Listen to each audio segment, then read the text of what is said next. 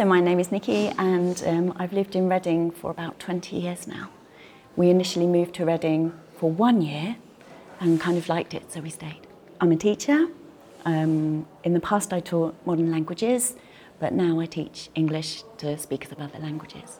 When we first moved to Reading, we looked for a church and found Lifespring, liked the people and just stayed really. When we joined, we were at Prospect School, which is actually where I was working. So I saw a poster advertising the church. I thought, that might be good to check out. I've wanted to teach English to people from other countries since I was, very, very young. Probably about 19, 20. But I kind of went around the houses a bit, as you do. I worked for the NHS, I worked for a publishing company, I worked in secondary schools, I taught French and German. And I'm a linguist myself, I like learning languages.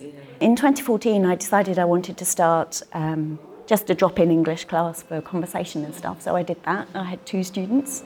And I've just kept it going, really. I really just asked the church if I could have the English class here. And they were like, yeah, of course. It was that simple. I said, I'd like to do this. And they said, that would be really good. I said, is it possible to use that room? And they said, why not? I mean, I know the people. It's not like I walked in off the street. I've been here a long time already. It's all about relationships, isn't it? So what I do now, it comes under the umbrella of the Lifespring Church community team. And that's lovely. They give me a little budget for resources and stuff like that. So it's really nice. Some people come once, they're passing through. Some people have been coming for about 3 years. Met loads and loads of people. The demographic keeps changing depending on what else is going on in businesses in the town. And recently a lot of asylum seekers have come, and that's been fantastic actually, really, to work with all these guys. I'm not quite sure how most of my students found out about it, if they just turn up, and that's amazing. But I think with the asylum seekers it's been a bit more targeted, because I'm also involved with the Care for Calais team, and we work at one of the hotels. And so I just told them. And one of the hotels where asylum seekers are staying doesn't have a communal area for Care for Calais to go in and do a class there. So I said, well, guys, come here then instead. So a lot of people that come here are from that hotel. How the grapevine operates in Reading is amazing. So Care for Calais is a charity that was initially set up just to go over to the jungle in Calais and work with the people there. And then a lot of those guys made it to England, pretty dangerous journey, but they've made it here. And so Care for Calais has teams that kind of go into hotels and places where these guys are staying. It's a small charity, but I think it's growing.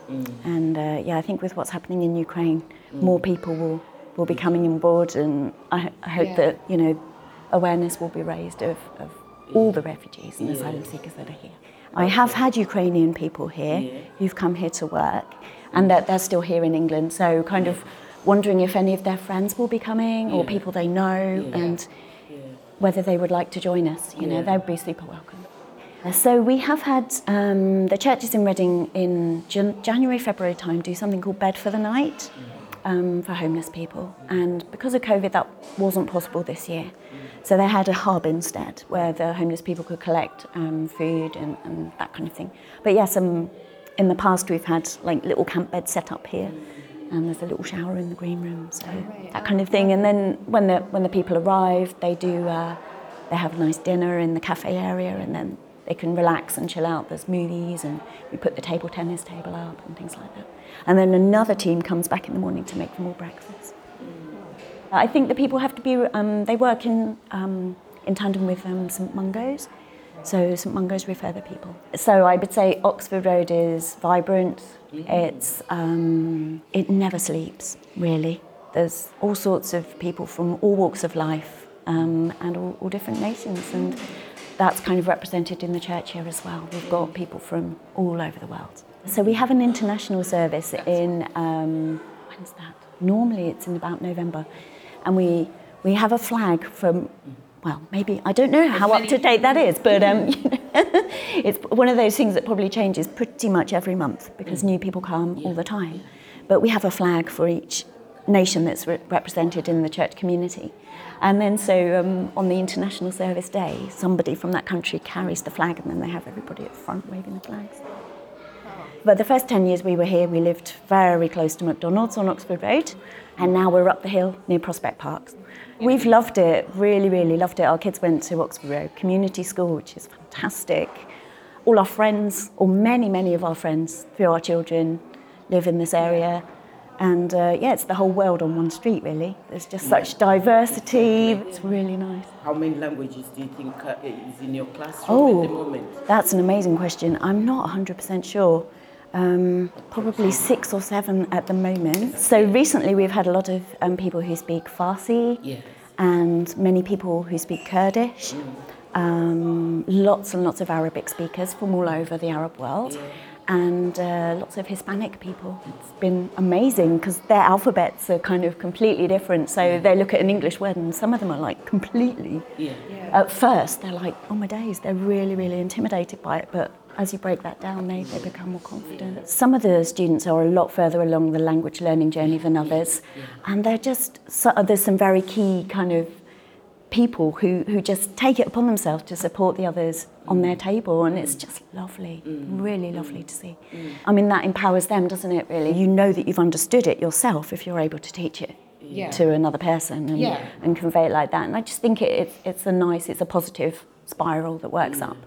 I also have 2 assistants, which is really good fun. So one of our assistants is a lady who speaks loads of different languages. So she's very flexible. And the other assistant that I have is from a totally different part of the UK to me. So I might say something, pronounce it in one way, and she'll pronounce it totally different way.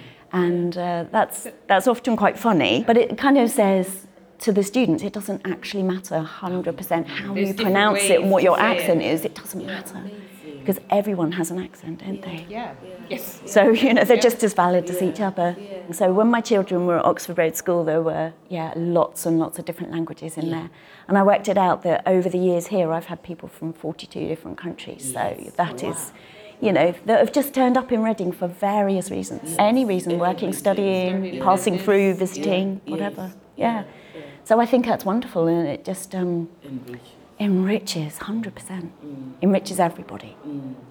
So when I started teaching online, sometimes children are very, very shy and they don't want to talk to an adult who they've never met before, and that's actually completely understandable, but they'll quite happily talk to a soft toy who sort of, is a bit more kind of relatable. So I tried various animals, but penguin was the one. And so a giraffe, some of them were like, really? But I got a penguin, and I think they're just universally quite accepted, aren't they? Everyone likes a penguin because they're non-threatening. And so penguin's kind of taken on his own personality. He whispers in my ear. He never speaks. Although the kids think they're talking to penguin, they're not. They're talking to me because he never speaks. He doesn't even have a voice. But so penguin whispers something, and pretty much the first thing the students learn to say is, no, penguin. So he'll say something really stupid. So we'll be talking about, so I had a student the other day who was talking about, what was it? Maybe the Lorax. He was reading me the Lorax, which was wonderful. And Penguin said, hang on a second. Penguin says the Lorax is purple. And this boy's like, no, Penguin. The Lorax is orange. And, That's whereas if I'd said, what colour's the Lorax? That's a really boring question, isn't it? But if Penguin makes a ridiculous comment, you're going to... So you kind of generate the need for language. I love teaching. It's just really fun. I love the people. I think they're wonderful. And they enrich my life so much. And it's the right thing to do, isn't it? To help people. And I would like to, if anything like this happened to me, and I had to go and live somewhere else, it would be really nice if there was something available for me to go to. This is a Baker Street production. It is part of the LifeSpring Stories audio series available on podcast platforms or at bakerstreetproductions.co.uk. To find out more about our production and the people involved, visit our website or follow us on social media.